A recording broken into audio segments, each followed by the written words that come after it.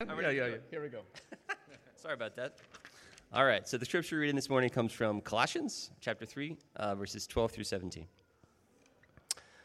Therefore, as God's chosen people, holy and dearly loved, clothe yourselves with compassion, kindness, humility, gentleness, and patience. Bear with each other and forgive one another if any of you has a grievance against someone. Forgive as the Lord forgave you. And over all these virtues put on love, which binds them together, all in perfect unity. Let the peace of Christ rule in your hearts, since as members of one body you were called to peace. And be thankful. Let the message of Christ dwell among you richly, as you teach and admonish one another with all wisdom through psalms, hymns, and songs from the Spirit, singing to God with gratitude in your hearts. And whatever you do, whether in word or deed, do it all in the name of Lord Jesus, giving thanks to God the Father through him.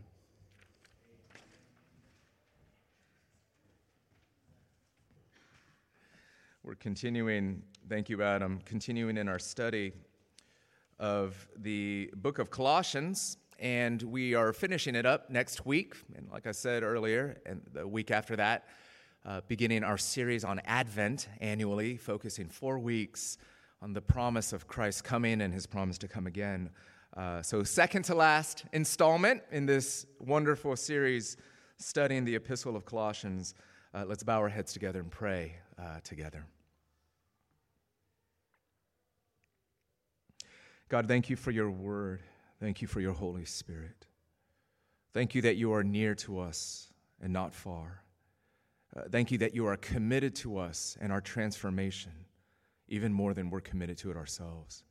You are relentless in your love, dogged in your commitment to making us more like Jesus, or to opening our eyes and helping us to see Jesus for the first time, which might be the story of some of us here today. So wherever we're at, we pray that you would come and speak and shine light in our hearts. We need you. In Christ's name, amen. I don't know about you, but shopping for clothing certainly is not one of my favorite activities.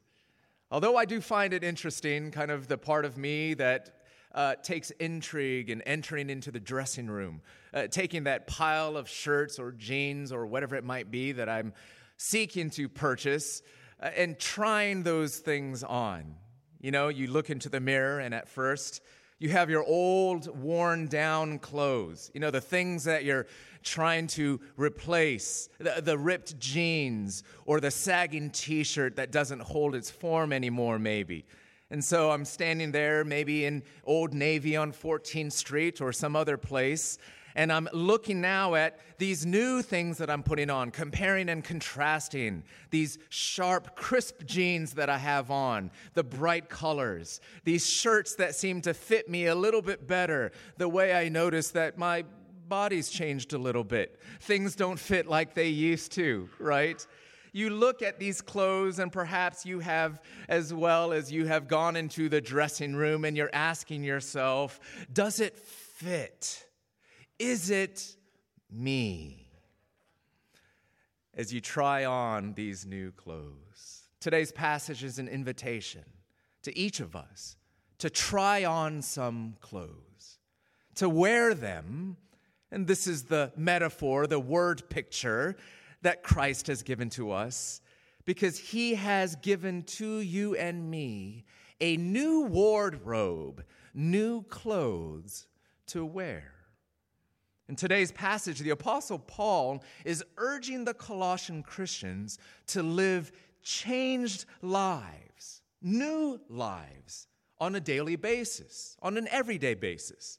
One paragraph earlier in verses 9 and 10, he said this: put off the old self, take off those clothes with its practices. And you've put on the new self, which is being renewed in knowledge in the image of its creator. So Paul here in this passage is telling us, put on some clothes. This is the central metaphor. In fact, here's the central command, the main command of this passage. Verse 12, clothe yourselves or put on these virtues, character qualities, behaviors, patterns of living. And listen, at first, these qualities that we're about to go over together that he lists out in this passage, they don't always fit. Do they fit, these clothes? No, not always. You need to grow into them sometimes. And are they me? Is it you as you look at yourself in the mirror? Well, it is you. It might not feel like you, but it is you, the you that's being renewed in God's image. Do you know, beloved, that if you are in Christ, day by day, he is making you more and more into the image of himself? By faith, as you grow in faith and in love and in hope, when you look into that mirror in the dressing room, as it were, you more and more will do a double take, realizing that Jesus is standing there in front of you, in you, and all around you. He's making you more like Christ. So what does this look like? What are the clothes that we are to put on? Well, he gives us first some personal virtues to put on. And then he gives us some communal practices collectively to put on. We'll look at each of those in turn. First, personal virtues. Right from the start, verse 12. Therefore, as God's chosen people, holy and dearly loved, clothe yourselves with, and then he lists 8 personal virtues that are to be practiced in community. Clothe yourselves with compassion, kindness, humility, gentleness, and patience. Bear with each other, forgive one another, and over all these virtues put on love. So 5 character qualities: compassion, kindness, humility, gentleness, patience. Then he gives 2 commands: bear with each other, forgive one another. And then he summarizes all of this as one thing: love. What do each of these mean? Can we unpack these together? Number 1, put on compassion, dear friends. What's compassion? It's to feel someone else's suffering. You know, if you take apart that word, it literally means to suffer with someone in your mind, in your heart, and sometimes even in your bodies. That word that's translated compassion here, it literally means, I've mentioned this before, intestines. Ew. Well, what's it saying? It means feeling someone's pain in your gut. Do you feel it right here when you encounter someone else's woundedness? Do you ask yourself, what's it like to be them? Do you ask yourself, what must they be feeling? Sometimes it's hardest to be compassionate to those that are most different from you. Whether if it's culturally, or maybe they're coming from a different economic background, or maybe their family story is just so different from yours that it's hard to feel what they feel. Here's a call by God's grace to step into someone else's world and to feel it in your gut. Sometimes it's hard to feel compassion for someone that's far from you. Sometimes it's hardest to feel it towards someone that's nearest to you. The ones you live with, see all the time, brush shoulders with, but don't ever take enough time to feel compassion. Here's a calling to put on the compassion of Christ. Secondly, the apostle says, put on kindness. Kindness, there's a word that we throw around a lot. It almost can seem thin or meaningless to us. What does it mean? It's kind of a spirit of caring, or a generosity, a selfless generosity that doesn't expect any praise or recognition from other people. And I want to be quick to explain and note that kindness is also listed as a fruit of the Holy Spirit in Galatians chapter 5. And so it's important to remember this isn't just talking about person's natural temperament. You know, you're just sort of a nice people. Some of y'all are just nice people, not me. But some of you are just nice people. And that's wonderful. And God uses that. But listen, some of you are not naturally nice people, and God is changing you and making you kind. Here's my point. This is not just a matter of temperament or personality. It's a supernatural work of God's Spirit. He makes you selfless in generosity. He makes you eager and willing to do things for other people, a big-heartedness expressed in little ways. What would it look like for you to live generously in some small way today, giving of yourself, putting another person first? My kids and I, we were watching, actually as a whole family watching, you remember that old show, Extreme Makeover Home Edition? Right? It's when they come, they pick some family that has some kind of a need, and then they pull together all these resources in the whole community, and they renovate the entire house, tailor-making different rooms to different members of the family and caring for them. I know the show has come under some criticism and scrutiny, but you get the gist of it. They're trying to help people, and the particular episode that we were watching was related to the King family, an extremely generous family located in the city of Charlotte, North Carolina, who not only had a home that was in deep disrepair and had a family member who was suffering a chronic illness, but also ran a daycare. And the testimony of family after family in their community was they would stay late when I needed to work late. They would come early when I needed to come early. They would do everything to support us so that we could support our families. And story after testimony after story of how generous and sacrificial the King family was, so much so. It was an amazing sight to see, almost it seemed, the entire city excited for this family to be blessed because they knew how much they had blessed others in the community. Or so excited to see them blessed because they knew that here was a family that by blessing one family, it was going to have a trickle effect to so many others in the community, blessing that extended far beyond their own walls because that's simply how they lived. Listen, friends, are you so generous in your lifestyle, with your energy, your time, your material possessions, your words, your kindness? Are you so generous and you have such a reputation of being such that when you are blessed by God, everyone cheers because they see how you don't hoard it for yourself, but you're so quick and so sacrificial in giving it out to others? Where people want to see you win because when you win, everyone else wins. So quick you are to spill over with kindness, sharing the spoils of God's love, as it were, with those immediately around you.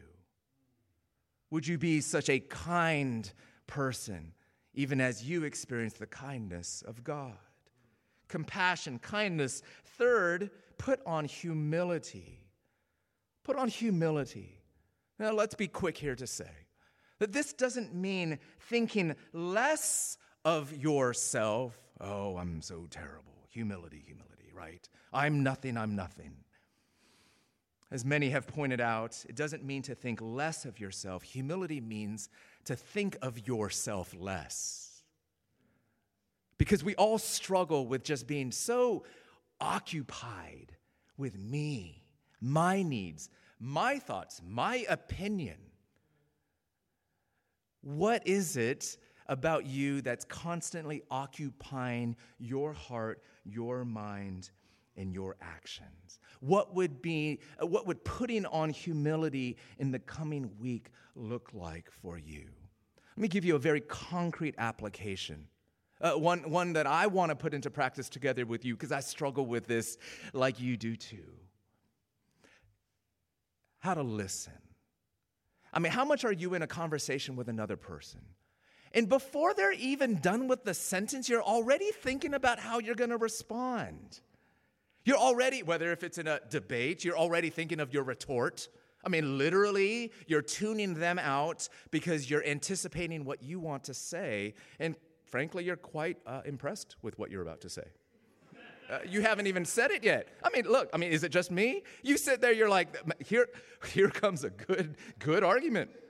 This is a good one coming. Okay, let me hurry up and finish. And in fact, you can't wait for them to be done. It's why you cut them off. Is it just me? Maybe it is.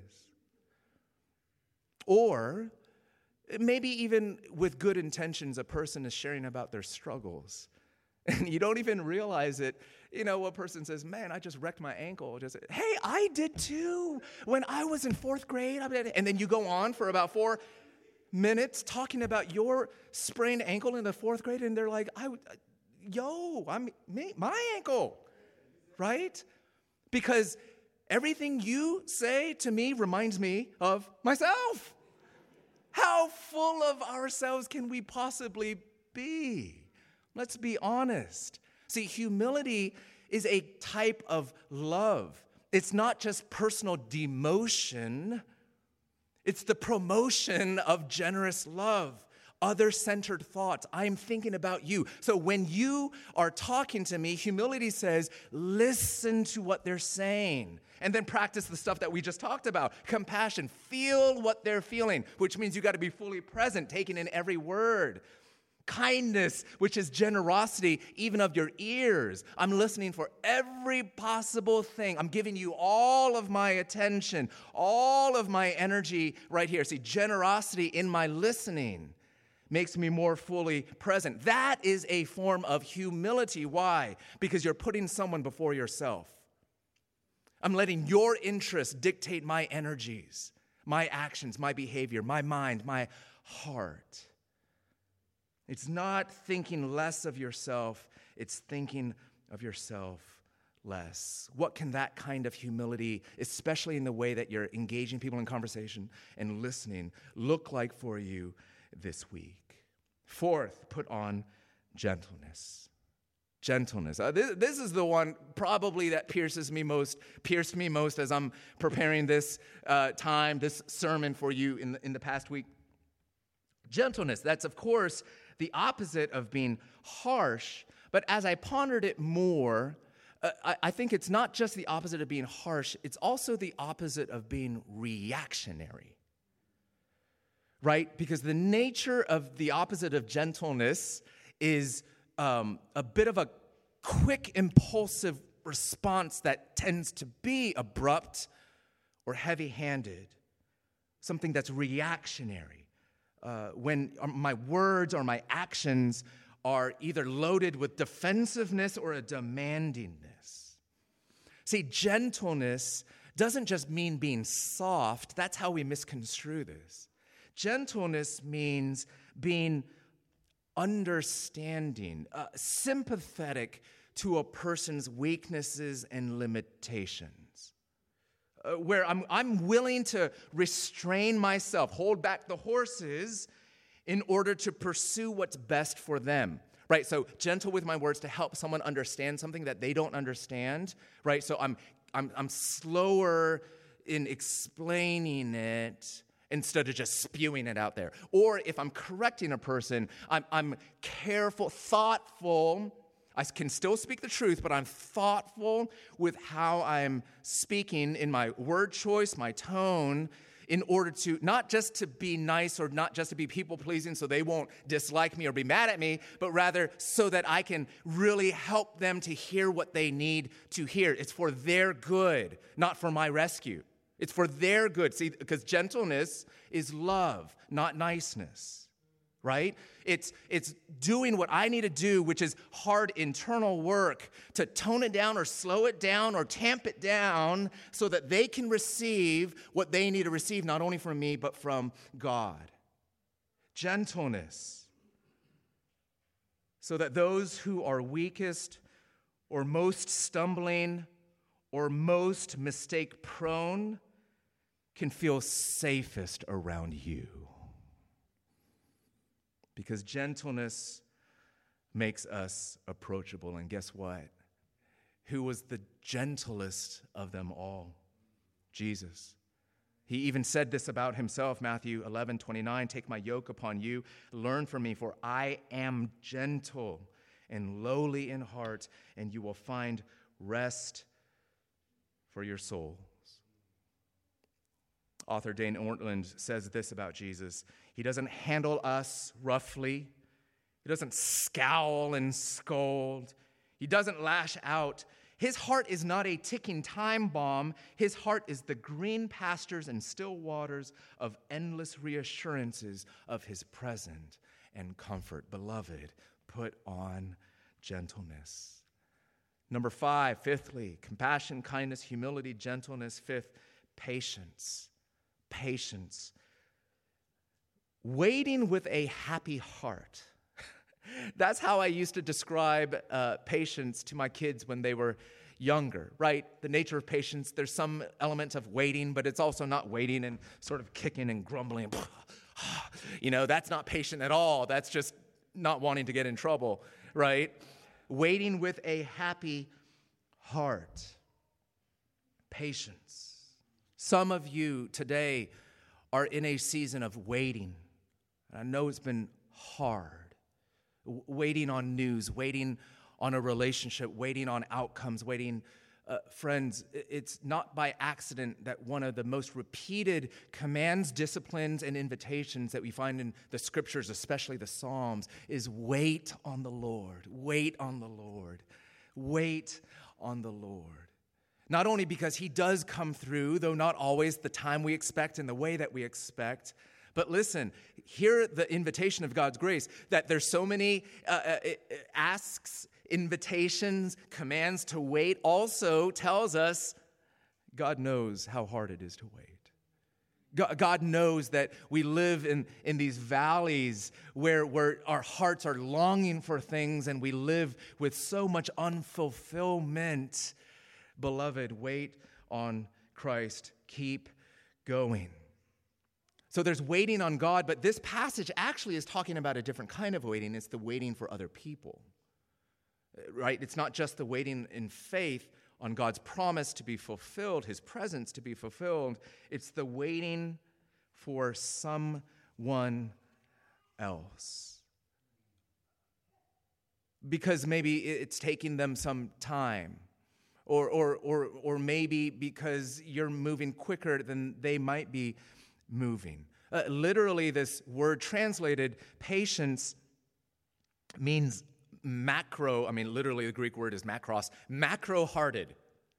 I was thinking about this, like, what does patience have to do with being macro-hearted, big-hearted? And I think it's something like this, because we usually think of patience as clenching. Like we're constricting something to wait, right? Don't think about it too much. But listen, but it's actually impatience. It's actually impatience that's clenched, right? Come on. It's impatience that's narrow, doesn't give room for people to lag. It's impatience that's constricted. Patience is a big-heartedness, macro-heartedness that leaves room for people to grow, leaves room for people to come on in behind, leaves room for people to go at the pace that works best for them, leaves room for God to work out his plan and purposes in their life according to his timing, and it's not just because they're slow, you see. It's leaving room for one another. The other day, while driving on one of our DC streets, we pulled up right next to an Aston Martin. And so a hot sports car, like, what are you doing in DC, right? Like, kind of thing. And we've been noticing a lot more Italian sports car in town. I don't know about you, but Aston Martin, I immediately said to the kids, look at that. You ain't going to see a lot of these around, right? So we're pointing this out. And then we notice this luxury sports car is almost predictably weaving, right? Kind of revving the engine, moving right, moving left, curving around people, almost unsafely, but the traffic was so tight he couldn't get anywhere anyway. And then, I pointed that out, guys, look, they're just weaving around. And then I kind of muttered to myself, I don't even know if they heard it. I said, well, you don't buy an Aston Martin to drive patiently. Of course, he wants to drive fast. And of course, he doesn't have time for other people. And this is the thing. Some of y'all think you're living an Aston Martin life. And you think you're entitled to passing people up all the time. Or you think the value of your time is Aston Martin value. And you don't got time for anyone else's cheap time. They got to catch up. Come on, pick it up. Follow me or get out of the way. Folks, listen. How do you see yourself, your life, your time, your possessions, and who you are? I mean, everything we just said up to this point feeds into this one virtue too. The humility that we need, right? The kindness, other regarding love, where we can realize, man, look, you might fancy yourself in your life being an Aston Martin, but y'all, you a little Pinto, right? I mean, broken, desperate for grace, and needing the God of grace to come and fuel you and fill your tank. I'm gonna keep taking this metaphor too far, right? But listen, what you think of yourself, your self-image, and the pride that can create absolutely churns out impatience and the ugly fruit of a tapping foot all the time. It's not just about saying, I need to be more patient. It's who do you think you are? And do you know a God who has waited for you? Come along. You're all right. A God who could have quickly weaved around you and away from you, leaving you in your death and destruction. He said, come along. I'm going to love you. I'm going to stand on the side of the road. You so far behind, I'm going to wait for you. In fact, I'm going to go back and get you. I'm going to send my son to die for you on the cross. That's how much I love you. Put on patience. Put on patience. Sixth and seventh. I'm watching the clock. We're going to have to pick this up. Bear with each other and forgive one another. Verse 13, bear with each other and forgive one another. If any of you has a grievance against someone, forgive as the Lord forgave you. These are, I think, related commands, and let me just deal with them together. Bear with each other, forgive one another. What's the difference? Bear with is talking about patiently enduring someone else's sin. Bearing the pain and the cost of living close to fellow sinners, which we don't want to do, which is why some of us just live by ourselves. Because you know, even if you live with fellow Christians, people that are saved by God's grace, change takes time. Growth takes time. Learning to love takes time. We are selfish sinners, and that means if you live in close proximity with selfish sinners, you are going to bear collateral damage of that person's growth. You're going to get hit by the shrapnel of their sanctification. And that's not just because they're so terrible. That's just the way it is. Because we're not yet in glory, and we still are full of our sin. So here's a wild command. Reckon with that and bear with that. Don't run. Endure. That's what bear with means. Endure patiently with someone else's sin. Stick with them even when they wrong you. Beloved, this is the case even, why? Let me throw this in to make sure that it's clear. Why? Because Jesus sticks with you, right? Because there ain't nobody that's got more endurance than the God of endurance who bears with all of our cumulative sin and selfishness against him. But it's especially true of the little ways. The little ways, the things that people do around us, not just the big wounds, but the irritations, right? Because some of us can just get so thin-skinned, you're just consumed by how annoying everybody is all the time. Jesus says, bear with it. It's something like 1 Peter 4:8, love covers over a multitude of wrongs. 1 Corinthians 13:5, love is not irritable, easily upset. And so we, in Christ, refuse to be easily irritated, refuse to be perpetually annoyed. I mean, right? Some of you, some weeks you just kind of live like perpetually annoyed. Like everyone is just, right? Jesus gives us grace to overcome this, to grow out of this, to build up an emotional resilience, even in the face of little irritations and even real substantive injuries. I'm not like that naturally, right? But God gives us grace to grow thicker skin, to love well. Bear with each other and forgive one another. Now notice here, Paul says, if you have specific grievance against someone. So look, someone sins against you. They wrong you. They hurt you. What do you do with that? Forgive one another. Let's be honest. Let's be real. Forgiveness is not popular today, right? Most people, many people, maybe more accurate to say, many people today think forgiveness only gets you into trouble, only invites further harm or abuse, only gives more welcome to wrongdoing. Forgiveness, it was a nice try. We gave it a run, but no longer. It's time to fight, right? And look, sometimes it's because we have wrong teaching about it, and we don't understand what it actually entails, right? Forgiveness is not just burying your hearts. Forgiveness is not just forgive and forget, which is really just denial. Forgiveness does not erase the consequences of our sin, as Pastor Yancey preached last week. It doesn't erase the consequences of our sin. Forgiveness doesn't erase accountability for our sin either.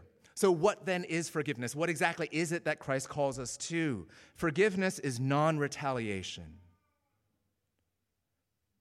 It's not feeling good about people that hurt you. It is not that. That might come, but foremost and at its core, forgiveness is non-retaliation, refusing to punch back. In your heart, in your mind, and even with your actual fists, or worse. In other words, forgiveness is talking this out with yourself in at least these 5 steps. These 5 steps that you can say to yourself in the process, and it is a process of forgiveness. Number 1, yes, I was sinned against and injured. So you're not denying anything. Forgiveness does start with an acknowledgement. Yes, I was sinned against and injured. Number 2, and yes, I do have a moral right to punish them for it.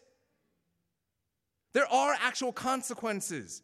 This impulse that I have to retaliate, to exact revenge, is not coming from nowhere. It comes from the moral universe implanted in my heart as a person that's made in God's image. So number 1, yes, I was sinned against. Number 2, yes, I do have a right. I can rightly punish the person. But 3, but I will not retaliate. Will not seek revenge. Will not replay that incident on loop in my brain unchecked. Will not talk to other people, essentially reliving that event again and again and again and again, which is another way of punching, right? Verbally, because it feels so good, right? Number 4, I will not retaliate because Christ did not retaliate against me. Because Christ forgave me. Which is precisely the logic that Paul draws us into the second half of verse 13. You saw it. Forgive as the Lord forgave you. You're forgiven. And of so much more. So then out of the grace and the energy and the power, the mysterious power of that love, that forgiving love, forgive and forgive and forgive. I was sinned against. I do have a right to punish, but I will not punish. I will not retaliate. Number 4, because Christ has forgiven me, dying for me on the cross. And number 5, I resolve to do this again and again and again and again. Because as it's been said before, forgiveness is more a promise than it is a feeling. Sometimes the feelings will follow. It doesn't often start there.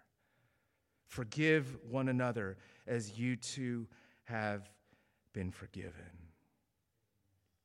As a Christian sister in Eritrea testified. Esther is a persecuted Christian, right? As we have prayed for suffering Christians around the world today, this is what she says about her experience as a suffering believer in that nation. As Christians, we are required to love our enemies, even though it is very difficult to do that when they make you suffer or when they harm or kill your loved ones. We are, she says, as Christians, required to love our enemies, to forgive. So don't take it from me. Take it from our mentors in forgiveness and perseverance, our suffering brothers and sisters overseas. There's a whole host of other practices that Paul points us to, communal practices, peacemaking. So let the peace of Christ rule in your hearts. Thanksgiving, and be thankful, he says in verse 15. Gospelizing, right? Letting the word of Christ dwell among you richly. So much to say about that, being a community where you hear the chatter of God's word constantly in your midst.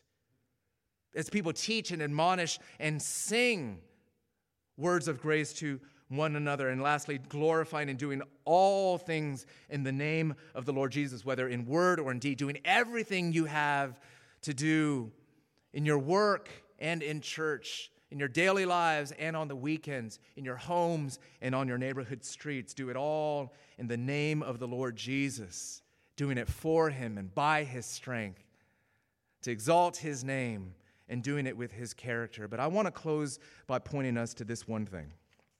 How do you do this? All this stuff we've been talking about, right? How do you do this impossible putting on these new clothes of compassion and kindness and humility and gentleness and patience and bearing with each other and forgiving one another? How do you do it? Well, we already saw a clue when the apostle said, forgive as the Lord has forgiven you. We ask ourselves the question, in what way has Christ done this very thing for me? Because look, how does this whole passage begin? In verse 12. Therefore, as what?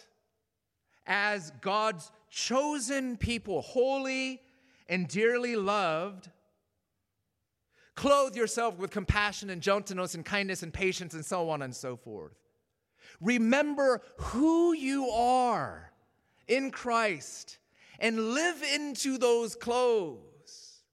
Grow into them. Remember who you are and be like the one who made you who you are. Who are you? Chosen, personally chosen by God. This is his love for you, like a bride or an adopted child. God didn't just back into his commitment to you. He chose you, not accidentally, but deliberately, consciously, personally, lovingly, and he chooses you again and again and again. Chosen, holy, set apart, special. He sees you like he sees no one else in the world. And you collectively, as God's people, like no one else in the world. His eyes sort of are dazzled with affection and in singular commitment to his people. You belong to him in a unique and special way. You occupy his mind and his heart in a unique and special way. You're chosen, you're holy, you're dearly loved. You are the object of God's affection, the object of God's covenant commitment, one for whom he is willing to sacrifice himself, you even unto death. You possess the heart of God. This is who you are. Loved by God, chosen by God, cared for by God, committed to by God. And it's out of this recognition that Paul then says, then put on all these attributes, do all these other things. And listen, don't miss it. Every attribute listed here is an attribute of Jesus, what he has already done for you and to you. Christ has been patient towards you. Christ had poured out his lavish, infinite kindness upon you in the cross and resurrection. Christ has suffered with you, entered even into your flesh, walking in your shoes, and even now pours out his priestly sympathy to all of your sorrows and pains. Christ in his humility put you first instead of himself, didn't seek to fill his mind with his own needs, but rather with yours, and the result was his death on the cross. Christ is gentle with you, right? The way in which he restrains wrath or anger, and the way that he is kind, considering your weakness always, speaking to you in a manner in which you can handle, caring for you in your limitations, and ever patient with you. Oh, the Christ of all patience, who walks with you and drives alongside you, not with an Aston Martin, but a slow little scooter thing. If that's how you're scooting through life, Jesus, who says, come alongside. No, more than that, I will come alongside you. I will go into the ditch on the side of the road with you. In fact, that's exactly what I did in dying for you, to lift you up and to take you to the heights of my glory. This is the love of Christ, and Christ in his word then says, put me on. Put me on, beloved one, holy one, chosen one. Put me on, because all of this is me. You have me. I have draped myself over you. Now just live into who you already are and who you are becoming. Dear friends, Jesus gives us a new wardrobe. Jesus gives us new clothes to wear. By faith, let's wear it. Let's pray. Jesus, thank you. Thank you. Thank you. And we ask that you would come, have mercy upon us, teach us, and maybe more than anything, because we know that we got to go down to the root, not just the things that we need to do better, but help us to believe better, to believe that you really do love us this much, that we might learn to love, that you really have been this patient with us, that you really did humble, even humiliate yourself. Help us to see you and so be transformed by faith in you, that we would put on what we know we've already been draped with and clothed in, that we would put on things that we've already been loved with. Make us more like you, we pray in Christ's name. Amen.